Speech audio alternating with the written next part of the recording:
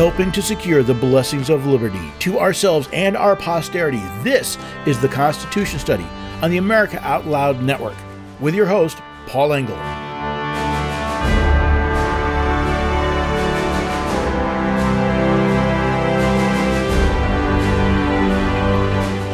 When we talk about our rights, we usually think about things like freedom of religion and speech, or maybe the Miranda warning we see so often on television. Have you considered, though, our right to self-govern? See, we all know the first three words in the Preamble to the Constitution of the United States, we the people. But have you considered how that passage ends? It ends with, do ordain and establish this Constitution for the United States of America. We have a right for the Constitution we have ordained to be followed as the supreme law of the land. We have the right to expect those who take an oath to support the Constitution to faithfully fulfill that oath. And we have a right to expect the states that we established through their own constitutions to defend the Constitution of the United States from all enemies, foreign and domestic. What is the state of that defense of our rights by the states? And what do we, the people, need to do to help in that defense? Well, hello there, everyday Americans. Paul Engel here with the Constitution Study, where we read and study the Constitution. We teach the rising generation to be free. I'm glad you could join me today. We are talking about the state of defense of our rights, meaning I'm looking at how states are defending our rights, but then I want to take some time and discuss what do we need to do. You know, the American people have become very apathetic when it comes to actually doing something to protect our rights. This is a generalization, I know. There are a lot of people that are trying to defend rights, and some people will focus on some rights and some will focus on other rights. But as a whole, it appears that the American people are really looking for someone else to defend their rights for them. And this is evidenced by a lot of things, by the fact that we keep looking for a president that's going to defend our rights, or a governor that's going to defend our rights, or that the courts will defend our rights, rather than saying, what are we going to do to defend our rights? So I want to make sure I get to that by the end of this conversation today.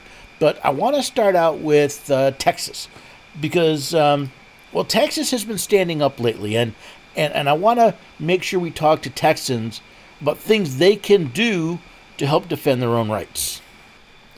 So let's start. The latest I've seen is there was a demand letter sent to Attorney General Paxton of Texas. This was sent by the General Counsel of the Department of Homeland Security, basically demanding that the state of Texas grant the U.S. Border Patrol access to this land that includes 2.5 miles of the border with Mexico. Now, this is where I want to dig into this. This is where, again, details matter. So, reading from the letter, it says, the U.S., again, from DHS to Attorney General Paxton, the U.S. Constitution tasks the federal government with regulating immigration. I keep asking where does it do that? Well, notice, I want to point out, the Department of Homeland Security doesn't actually quote the Constitution. It points to a court opinion, Arizona v. United States, back from 2012. Now, what's interesting is the DHS then quotes a line from that opinion saying, the government of the United States has broad, undoubted power over the subject of immigration and the status of aliens. Again, that doesn't they don't quote the actual Constitution. That points to another court opinion. So I said, all right, well, rather than looking at what DHS looked at, how about I take a look at that court opinion and see what it says about the question. And the court said that this authority rests in part on the national government's constitutional power to establish an uniform rule of naturalization. And this is right from the Constitution, Article 1, Section 8, Clause 4. But there's a problem. That's a rule of naturalization. That is not immigration. Immigration and naturalization, these are not the same thing. Naturalization is how you take a non-citizen, how someone becomes a citizen, and immigration is how someone comes to this country for the purpose of living here. They want to migrate. They want to move here. It goes on to say that, all right, so they say first it's established in the naturalization, which says nothing about immigration. It says, and its inherent power as sovereign to control and conduct relations with foreign nations. Okay, first of all, there's very limited relations with foreign nations that are actually mentioned in the Constitution. Right? Article 1, Section 8, Clause 3 says Congress has the power to regulate commerce with foreign nations.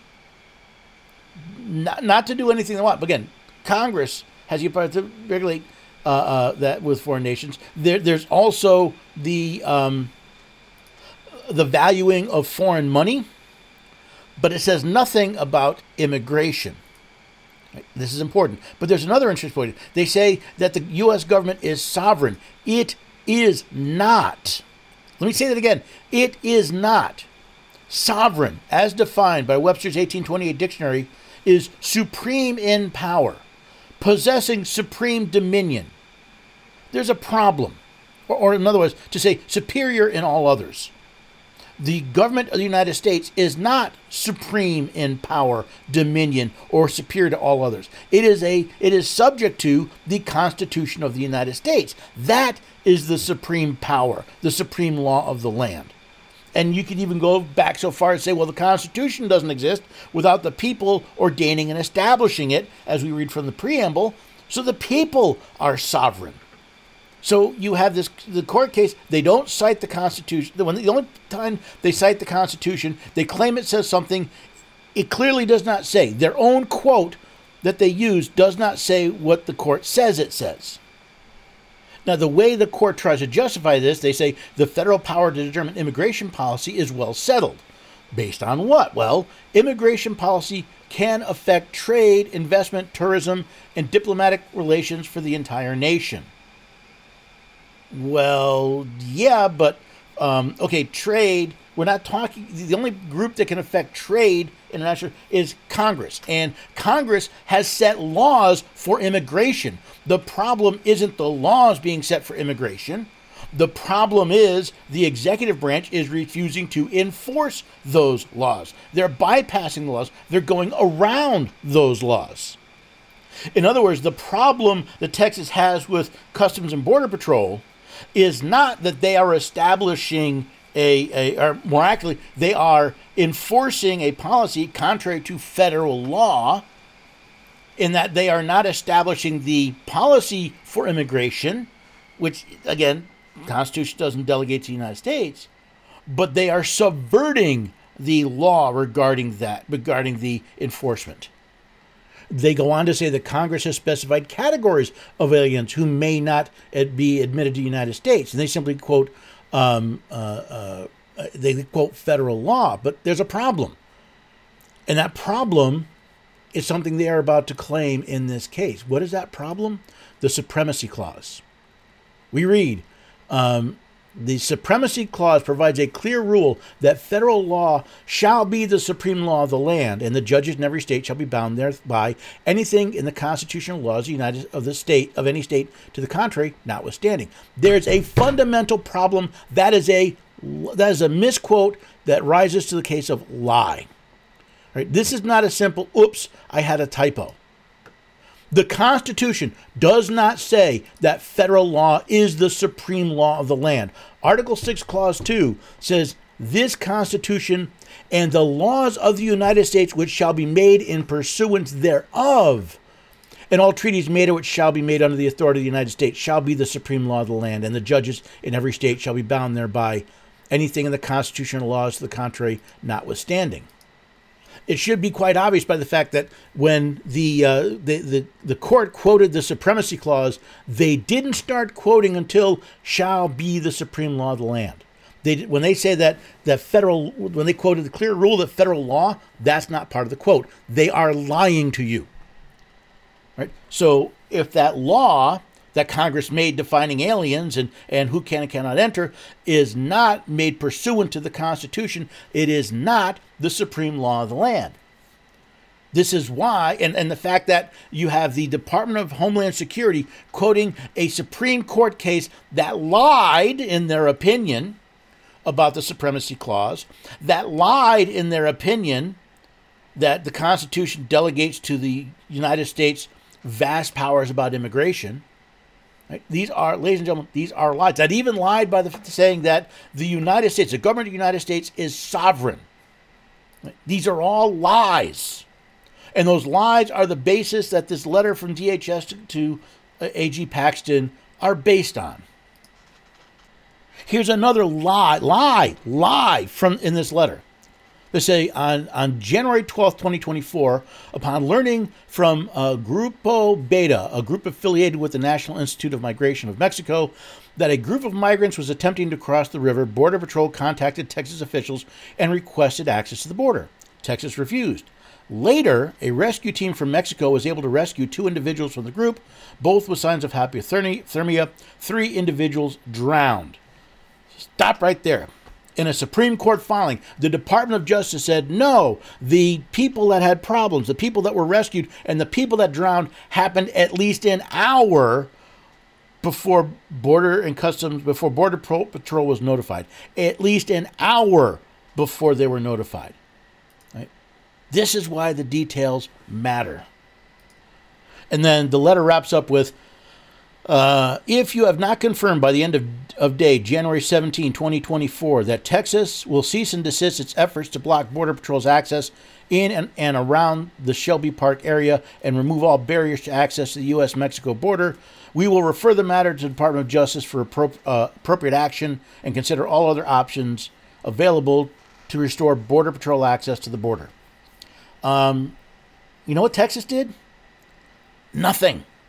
I am so glad that Texas simply ignored this demand letter because, again, if you read the Constitution, Texas is on constitutionally sound ground. This letter from DHS is based not in the Constitution. It is based in a court opinion that lies about what the Constitution says. It's based, again, on a whole series. It's why you have to understand U.S. law is not the supreme law of the land unless it's made pursuant to the Constitution. And the fact that the court lied about that. Yes, lied. I keep using that word, lied. I need you to understand. This was not simply a oops. This is a flat-out lie that has been promulgated for decades through the judicial system. The lie that U.S. law is the supreme law of the land. The lie that the Constitution says that the United States is in charge of immigration. And now we have the lie that just because that immigration may or may not involve commerce, Congress sets the rules. Congress has established, yes, here are the rules for people coming across the border. Now, do they have the legal constitutional authority to do so? I say no, because if they're not involved in trade, in international commerce. Where's Congress get its authority? Oh, yes, that made-up nonsense about immigration that has no basis in the actual language of the Constitution. Do you see why I get so wrapped up about court opinions that rather than quoting the Constitution, either quote another court opinion, or in some cases when they do quote the Constitution, they kind of leave out the points that put the lie to what they're saying?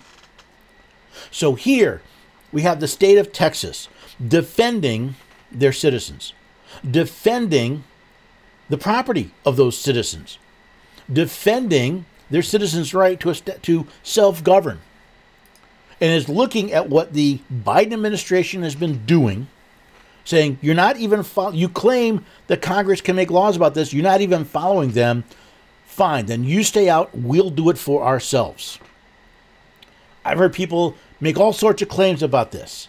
This is Texas doing its job. This is Texas saying, if you're not going to enforce the Constitution and the rule of law, we will. Rather than saying, remember, it's the United States' job to protect Texas and all the states from invasion. Now, okay, legally, this is not an invasion, but there's a huge influx. And rather than doing that, again, why will not Texas allow Border Patrol to simply take custody and ship these people out? Because they're doing so in violation of U.S. law. They're actually committing a federal crime, as I understand it. Because transporting people through the United States that are here illegally is actually a federal crime. That's why they won't let Border Patrol in, because Border Patrol is actively subverting the law, and they're standing up. Now, what can Texans do? All right, here's the first thing I would like you to do. I would like you to send open letters to the Attorney General, to Governor Abbott, to every news outlet you can find, and take that information I just gave you and say thank you. Thank you. Here's look at what they're doing wrong. You're doing the right thing. Thank you. And we will support you. If you want to, whether it's, we'll show up and peacefully demonstrate. If BCP tries to force their way into a land that Texas said, sorry, you can't go there, demonstrate. Send letters everywhere. Contact your representative, your senators, and say, BCP, Border Patrol, Customs, whatever group, are not fulfilling their oath to support the Constitution and execute the laws of the United States. Therefore, that's why Texas won't let them in. See if you can get on I don't want to say a press release, but if there's a presser, right? If there's cameras, get on that, and don't simply rant and rave.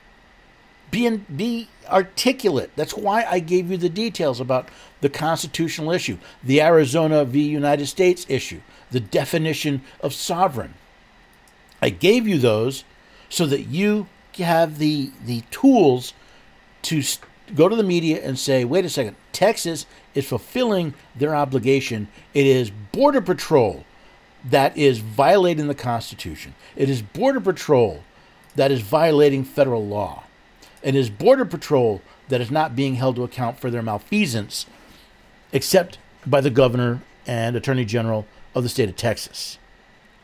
You see, if the attorney general and the governor are going to stand to protect your rights, stand with them and support them and let them know that you've got their back, that you'll remember what they did come election time, that they stood when it would have been easier to simply roll over and play dead in front of the feds. Now, I have to take a break. Before I go, though, I want to remind you, go to AmericaOutloud.news every day. Make it a go-to stop to find the news and information of what's going on. But then do your part. See, the reason I give you some of these links and some of this information is so that you can share the stories, share the articles, share the podcasts, the videos, share them with friends, share them with family, share them on social media.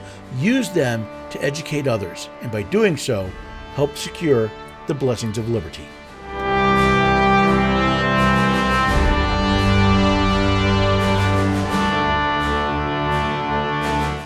I'm so confused. I don't know what to do. I'm afraid of going to the hospital. My doctor tells me nutrition doesn't work.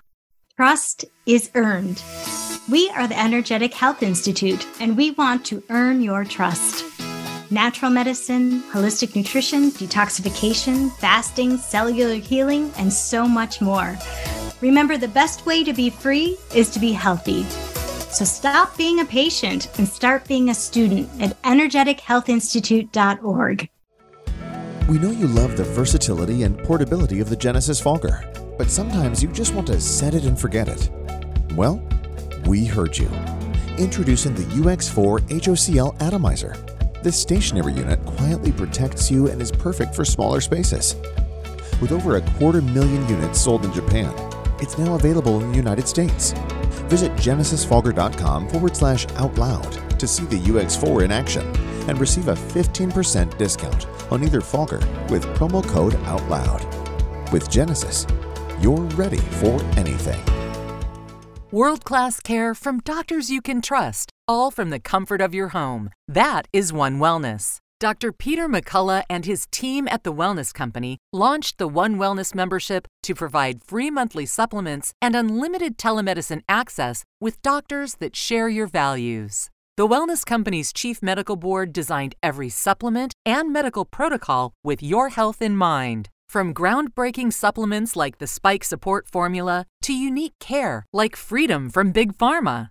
Join a healthcare system that puts your health and well-being above the interest of Big Pharma's bottom line. It's the way healthcare should be, with a company that shares your values.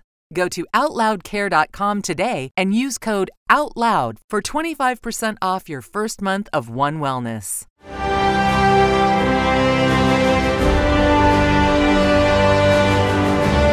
Welcome back, everyday Americans. You've rejoined the Constitution Study. Today we're talking about the state of defense of our rights. By that I mean states that are actually, defending our rights. So I spent the first segment talking about what's going on in Texas and the not just the lies by the media, but the lies by the courts, the lies by the Department of Homeland Security.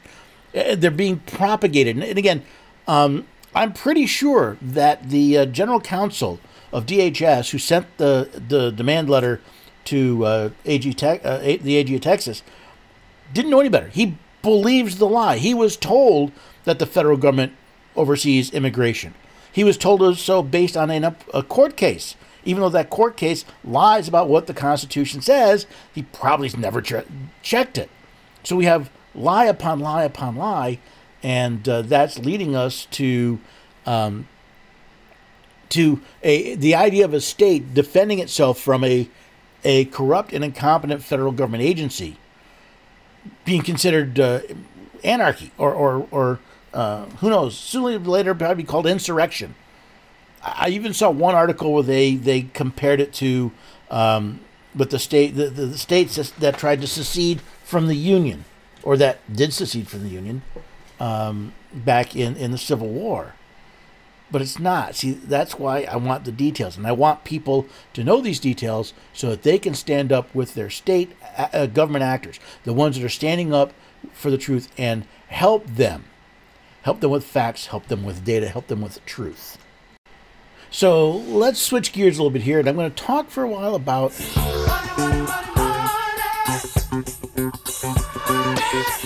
That's right, we're going to talk a bit about money and what the states are doing with money. Now, the Constitution of the United States prohibits states from using anything as legal tender other than gold and silver. Specifically from Article 1, Section 10, it says that no state shall enter into any treaty, alliance, or confederation, grant letters of marque and reprisal, coin money, emit bills of credit, make anything but gold and silver coin a tender in public debt. See, that's a very important clause because it says states cannot make their own money. The states cannot print money the way the federal government does, but they can still use gold and silver coin or gold and silver money as money to pay debts. And several states have started moving down this road to saying we want to allow our citizens to use gold and silver as a form of payment, basically because the federal government has so badly debased the U.S. dollar. The people want another alternative. Well, earlier this year, a bill was filed in the House of the state of Indiana, House Bill 1400, and it would set the stage for people to use gold and silver as legal tender. Specifically, it would define what's called specie money or specie tender, as basically anything any gold or silver product that is refined and made into some shape, size. The important thing is they also want to set up bullion depositories. And these are very cool. If we could get bullion depositories in the states that will actually issue and honor checks and or debit cards against that deposit, we would have a source of transaction separate from the federal government and the Federal Reserve. Why is this important? Well, you see, most people look at inflation as an increase in the cost of products. What it really is a decrease in the value of the dollars used to buy those products. Oh, for example, anybody remembers when inflation hit like 9%, and everybody's saying, everything costs 9% more. No, I mean, I suppose that's technically true, but a more accurate definition is the dollar is worth 9% less. You need more dollars because they're not worth as much. So in a state like Indiana, and others have gone before it, say we want to be able to use gold and silver, coin, bullion, as legal tender, it gives people an opportunity. Now the problem you run into is how do you transfer? Right, our financial system is dependent on things like checks and credit cards and debit cards.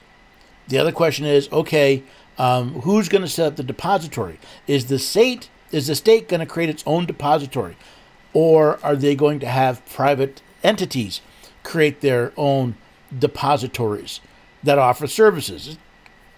These are a lot of questions. But what I'm seeing are more and more states moving this way, saying we want to make gold and silver money, legal money, so it isn't taxed, so it can be used as currency, and so the people can break away, if they wish, from the Federal Reserve note that's probably in most of our pockets. Now, the other thing around money in states that has been interesting is this idea of a central bank digital currency.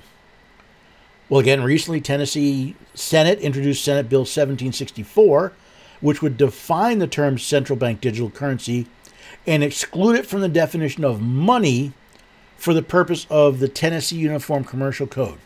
Meaning, within the state of Tennessee, a CDBC would not be considered money.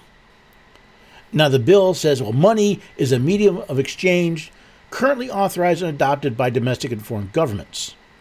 So as I believe this means, what they're trying to say is you won't be forced to accept CDBCs.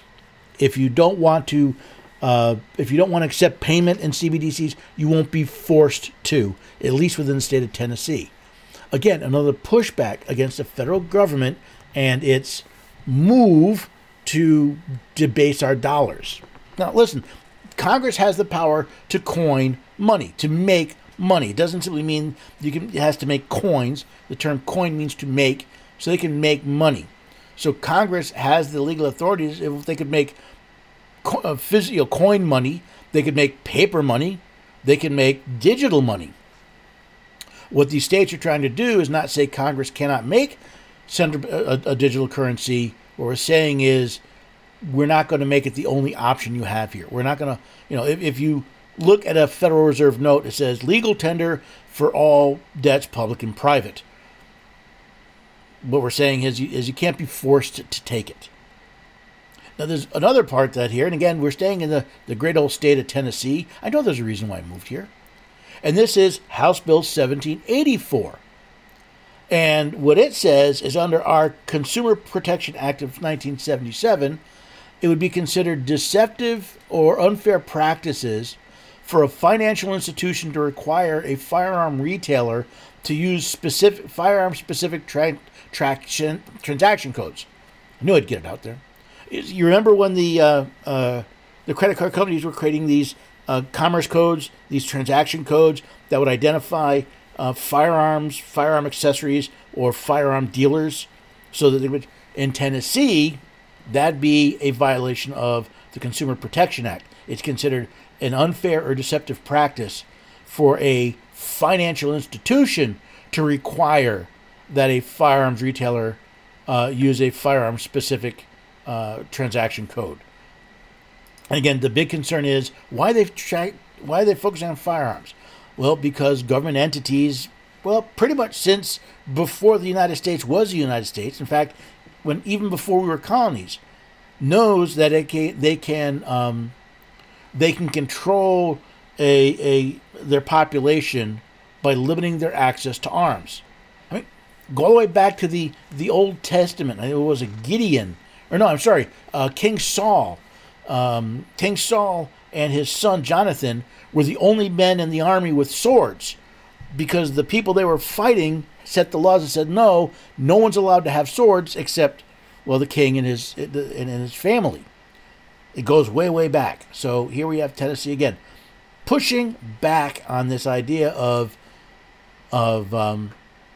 we want to flag these, because why do you want to flag them? Well, because you want to do something with that data at some point in time. That's the logical assumption. So here we have 2 states and multiple bills. Indiana with the idea setting up depositories, making gold and silver money, legal tender.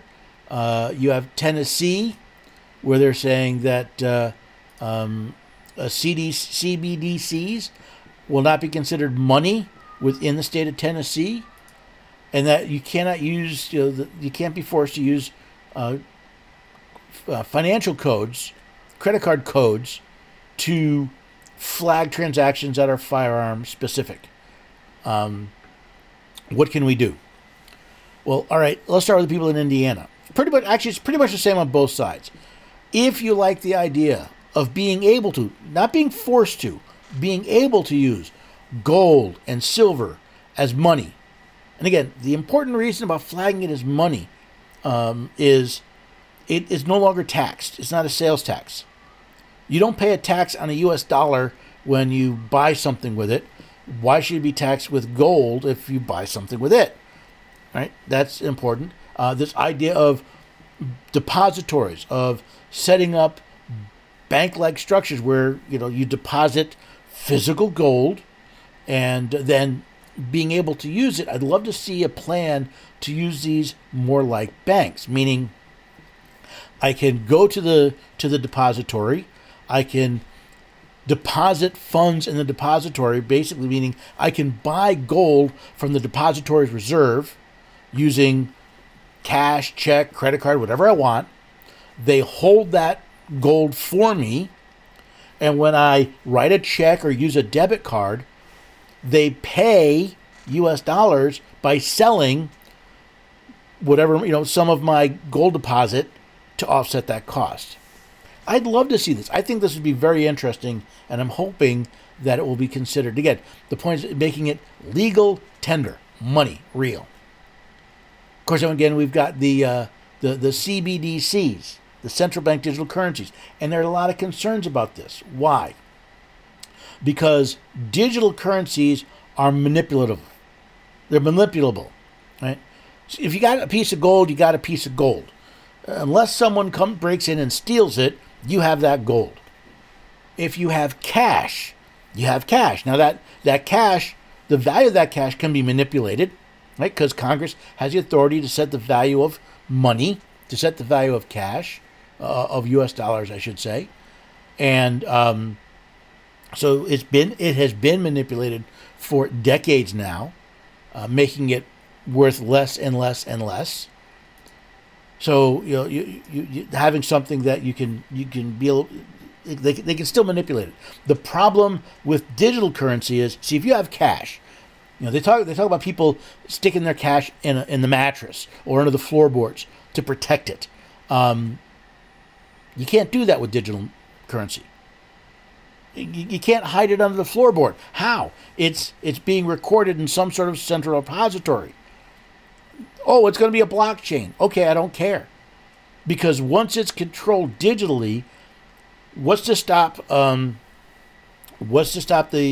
Fed from using negative interest rates?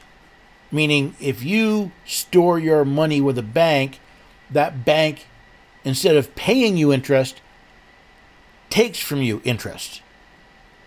See, if you got cash, you can simply, I'm going to take the cash out of the bank. And in fact, when Japan tried this, they had a tremendous run on safes.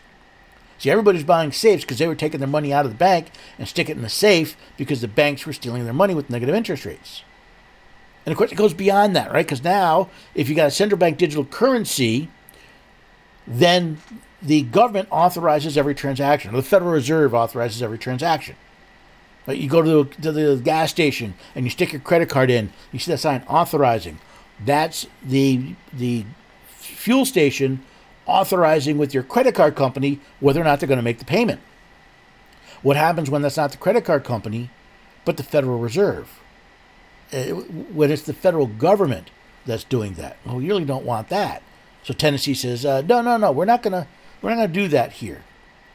And we're also not going to allow you to track firearm-specific transaction codes within the state of Tennessee. These bills are still bills, right? These are ideas. Do you support them? If you do me a favor. Write an email, write a letter, make a phone call. Tell your state representative, tell your state senator, not only that you like these bills, but why you like these bills. And that you'll be watching. If they support these bills, then you'll be more influenced to vote for them in their next election. If they vote against these bills, you'll be less likely to vote for them in the next election. Let them know, and let them know that you'll support them if they make these decisions. When media or other actors come after them, you'll be there. You'll speak on camera. You'll write letters. You'll make phone calls. Be willing to support the people that are standing up for your rights. Otherwise, why would they do that? I mean, think about it. If you think about it from just a human nature standpoint, if you are not going to support the people that are trying to protect our rights, why should they continue to try to protect our rights? Okay, I've got another break coming up. Before I go, though, I want to talk a little about, spike proteins. Things like shedding. You realize that people that got the jab, they shed spike proteins. These toxic, inflammatory components, they're shedding them. Like, pig pen shedding dirt. Well, what can you do about it? Now, maybe you got vaxxed and you're concerned that now you got the spike protein in your body. Or maybe you're not vaxxed and you're concerned about shedding. Well, the wellness company has something. They have what they call daily spike support. Spike support. It's designed to protect you against the effects of the vaccine or the shedding of the spike protein. Now, it's backed by documented research and vetted by the chief medical board of the wellness company. Better yet, as an America Out Loud listener, you can get 25% off Spike Support or any of the Wellness Company's products. You can even get 25% off your first month of membership. Now, to find out how, go to americaoutloud.shop. You'll find Spike Support and a lot of products from the Wellness Company. You'll find out also how to get that discount. So be sure to go to americaoutloud.shop to find out more, and then try Spike Support and all the other great products at the Wellness Company. The pandemic may be over for some, but millions of Americans are needlessly suffering from the long-term effects of toxic spike protein from COVID-19 and the vaccines. Fortunately, Dr. Peter McCullough and his team at the Wellness Company designed their spike support formula with the miracle enzyme nattokinase, scientifically studied to dissolve spike protein so you can feel your very best. Go to OutLoudCare.com today and use code OUTLOUD for 25% off your first order. Cardiovascular disease is the leading cause of death and disability. Today's high-stress, on-the-go lifestyle makes it hard to stay heart healthy. Lifestyle changes like exercise and diet are critical, but you can also support your heart with concentrated nutrients. Healthy Cell created Heart and Vascular Health to support 3 aspects of heart health: cholesterol, blood pressure, and triglycerides, with CoQ10, vitamin K2, resveratrol, and soluble fiber. And Healthy Cell's not a pill. It's a patent-pending gel you swallow with ultra-absorption of science-backed ingredients. You would need to take 13 pills to get the same amount of nutrients in each gel pack. And these great-tasting gels come in a small packet. Tear off the top, shoot it down, or mix it in water. Get heart healthy. Go to healthycell.com and use code OUTLOUD for 25% off your first order. Healthycell.com, code OUTLOUD for 25% off.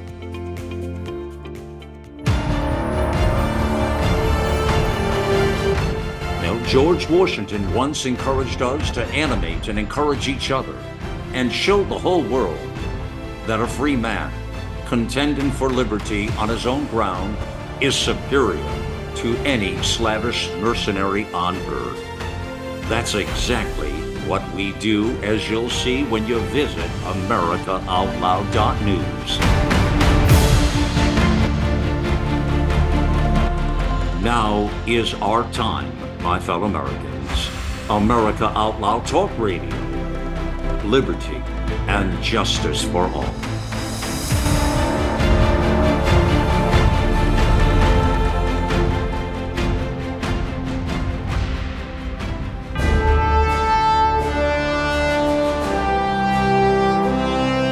Welcome back, everyday Americans. You rejoin the Constitution study, and today we're talking about the state of defense of our rights. For most of the program, I've been talking about states defending our rights from federal incursion, but states can infringe on your rights as well. And I got a couple of bills here that, well, they do just that. We're staying here in Tennessee, where H. Bill 1237 was introduced. And, its purpose is generally simple, and it's to rein in what's known as qualified immunity. You see, the courts have said, listen, government actors have a certain level of immunity. When they're acting in their official capacity, they have a certain level of immunity in their actions. The problem is, while there is some justification for it, like so many other things, it's been, terribly abused. So House Bill 1237, the summary of it reads, as introduced, creates a civil right of action by an injured party against a law enforcement officer who subjects the injured party to the deprivation of an individual right secured by the Tennessee Constitution, declares that qualified immunity, governmental immunity, and statutory limitations on damages do not apply to this civil right of action, and it makes other provisions regarding the payment of damages. So, again, here's the example of the situation. So, say there's a law enforcement officer, and he's given a warrant to a search warrant, arrest warrant, and he's supposed to go execute this. It comes to find out that the warrant was invalid. Right? There was some problem with the warrant. It wasn't based on probable cause. The warrant's considered invalid. You can't sue the officer for violating your rights by executing an invalid warrant, unless you could show that he knew it was invalid and did so anyway. I mean, that's the purpose of this idea of a qualified immunity or some sort of immunity to protect the individual from outrageous actions. The problem is it's been abused in so many ways. The one I like to pick on is a case I saw a couple years ago, where two law enforcement officers were in hot pursuit of a felon who jumped a fence into this family's backyard. The police followed him. By the way, that's legal because they were in hot pursuit of a felon. The police draw their weapons. They order everybody to lie down. Everybody lies down. All the family to lie down there. The family dog comes out of the house, and the dog's not being aggressive, but the dog's kind of curious. Well, the family owners tell the dog to go back in the house. Dog goes back in the house, comes back out, and again, not being aggressive. Well, one of the officers shoots the dog, killing the dog and injuring one of the children. And when it went to court, when the family sued, they said, well, qualified immunity, there's no reason why the officer would be reasonable to believe that it was a violation of constitutional rights to destroy an animal without having to use lethal force against an animal without being in imminent threat of death or bodily injury. It was a ridiculous opinion, a truly atrocious opinion, but it was. These are the types of things that, again, imagine you're a law enforcement officer or you're any government official, and you realize that, except for the most egregious acts, you can pretty much get away with depriving people of their rights. That's what bills like HB 1237 in Tennessee are designed to deal with, is to remove this air of sovereignty from the government. The idea that government actors cannot be held accountable for their actions because, well, they work for the government, therefore they're special. And another example is asset forfeiture.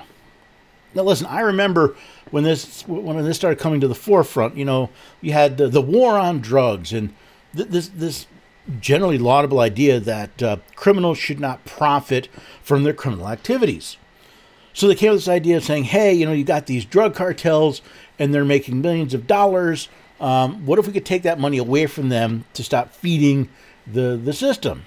So they came up with this different sorts of forfeitures, including a civil asset forfeiture.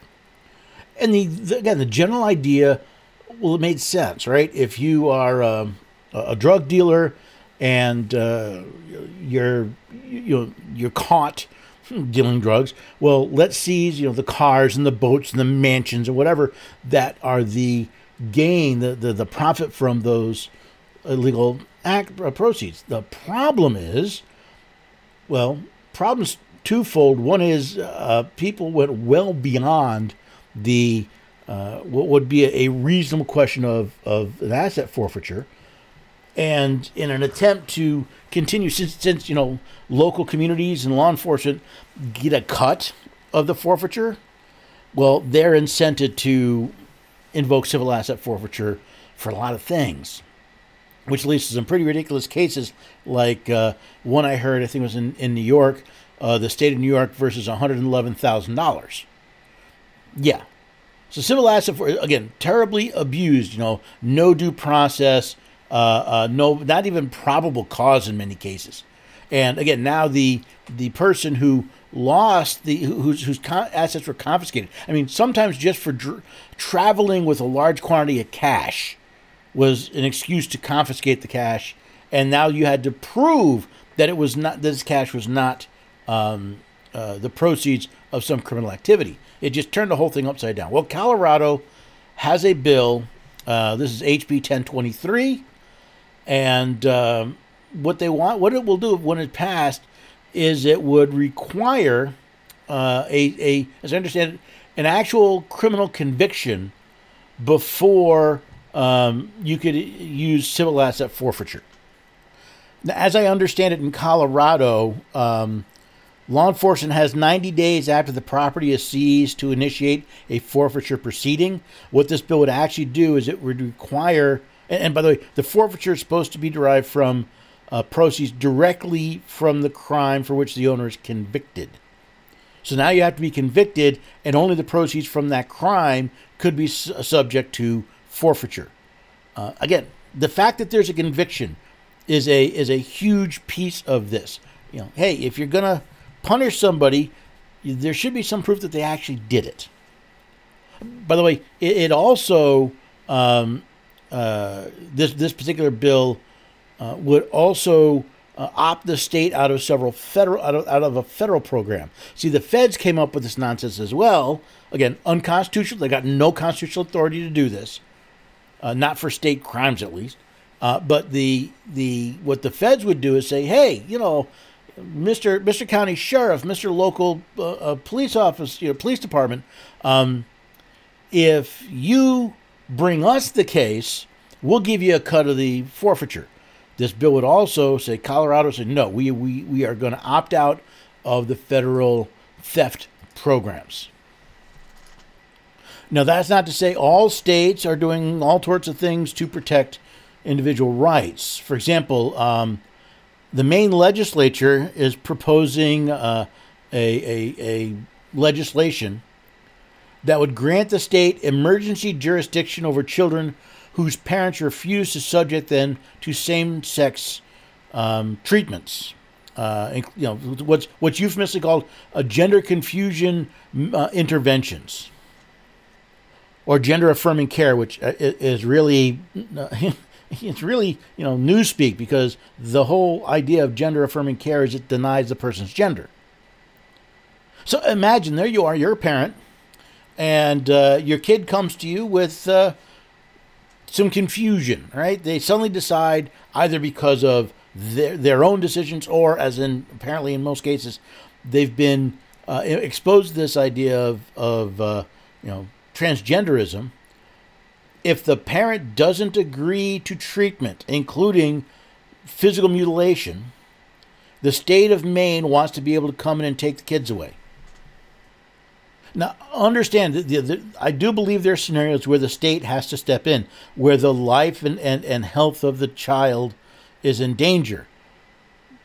But more and more evidence shows that it's actually the so-called gender-affirming care that is the actual danger to the child, not a parent saying, wait till you're 18. Or at least wait. At 18, the parents can't stop them.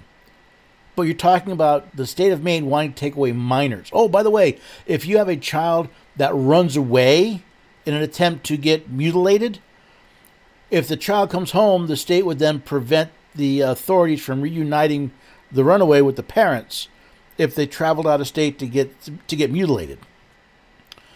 Also in California, California apparently wants to offer free health care to illegal aliens. Now, I prefer the word alien to immigrant because I think it more accurately describes the group as a whole. And an immigrant is someone who desires to move here, as opposed to an alien. It's just somebody who comes here either permanently or temporarily as their plan. The point is they broke the law to get here, and now state law says we're going to give free health care. If you break the law to get here, you get free health care. Well, the California taxpayers are going to cough up between $3 and $6 billion a year in order to pay off the people that broke the law to get to California. Now, listen, Californians, if this is your idea, if this is what you were thinking about, hey, look at how moral we are. We're a sanctuary state. People can come here. We'll give them free health care. That's fine. Understand, you already got, a $68 billion debt. And now you're going to spend $3 to $6 billion more a year for these people to give health care to these people. We expect you to pick up the tab. None of this, Mayor Adams, oh no, the federal government has to pay for it. No. State of California, you made this decision. You have to pay for it. And if you live in California and you think this is a really foolish idea, what are you doing to hire better people, to hire better representatives? And one more quick one. The governor of Louisiana wants the state to start tracking the cost of illegal immigration for taxpayers. They want to get some hard data on the actual cost to the state, the Louisiana taxpayer, for the immigration problem. Again, created in large part by the federal government, both the Congress in the laws that they passed, and multiple administrations, in the executive branch, that have failed to apply the laws as they are written. Now, whether or not Governor Landry is going to do anything with this still waits to be seen, but it's a step. So here we have, again, several stories about states standing up for the rights of their citizens. Yeah, a couple maybe not so much, but generally, I like these ideas. And if you live in any of these states and you think this is a great idea, again, don't only tell your legislative representative, your governor, right? Offer to back them. Offer to support them, saying, this is what we want you to do, and if you do it, we've got your back. We will consider this when we vote in your next election. We'd be willing to go on air, to write. We will stand with you because you're doing the right thing. I think that's the part we keep forgetting. It's one thing to ask somebody to stand up for you. It's another to actually have their back when they do. Now, if you don't live in one of these states, or you live in a state where, hey, that other state's got a great idea, well then take that idea and bring it to your state legislator. Bring it to them and say, hey, this idea of treating gold as money, or not tracking credit card purchases for ammunition, or hey, how about just getting rid of civil asset forfeiture, or limiting it and qualifying. These are great ideas. Bring these ideas to your legislator and tell them this is what we're expecting you to do. You took an oath to support the Constitution, so here's a way you can do it. And yes, we will be watching. And yes, if you do the right thing, then we will consider that at the next election. In fact, we'll even tell people during the campaign for the next election. By the way, if you don't protect our rights, we'll remember that too. And we'll make sure everybody we know knows about it. And everybody we can find knows about it. And everybody we can talk to knows about it. Doesn't mean you can guarantee that they'll win or lose, but you got to make them nervous. See, I want our elected positions, our elected servants, to be more afraid of the population, the electorate, than they are the special interest groups or their advisors or their donors. See, right now they're more afraid of their donors because, hey, cash wins. But the only way we're going to get them to stop, the only way we're going to get them to protect our rights, is by offering to support them when they do, and offering and making sure you work against them when they don't. That's how we hold them accountable. There's a lot of ways to petition the government for redress of grievance. One is to go to your elected representative saying, why did you vote that way? Explain to me why that was fulfilling your oath. And if it's not, I'm going to remember that. I'm going to remember that during the next election, and I'm going to be vocal about it. And that's the part we've not done a very good job on. We're more than willing to whine and complain, but we don't actually say, okay, now you've screwed up. How do I take that and use that? And at the same time, even more important is when they do the right thing, back them, stand behind them, give them support, counteract whatever media narrative that comes out. Do what you can. It's terrifying to be out there all on your own. It's a big deal to have somebody say, I've got your back, and then actually mean it. Now, I hope you've got my back. I hope you support what we're doing here at the Constitution Study, and I hope you'll come back and join us every weekday at 4 p.m. Eastern Time on America Out Loud Talk Radio, heard on the iHeartRadio network. If you can't listen then, that's okay. All of my shows typically go to podcast a day or two after they're heard on Talk Radio, and you can listen in your favorite podcast app. But again, do you have my back? Do you subscribe to the show? Do you leave the episodes ratings and reviews so that other people can help find the Constitution Study, bring more people into the fold to listen to these ideas? You can find all the links that you need at americaoutloud.news. But again, do you have my back? Are you taking those links? Are you sharing them? Are you sharing the Constitution Study with friends, with family, on social media? Are you letting other people know there's a voice out there that's speaking what the Constitution says? See, if you want to help secure the blessings of liberty, if you want to enjoy the blessings of liberty, and you want to pass them on to your children, the best way is to get into the fight, and that starts by sharing those links, those articles, those podcasts, and those blessings of liberty.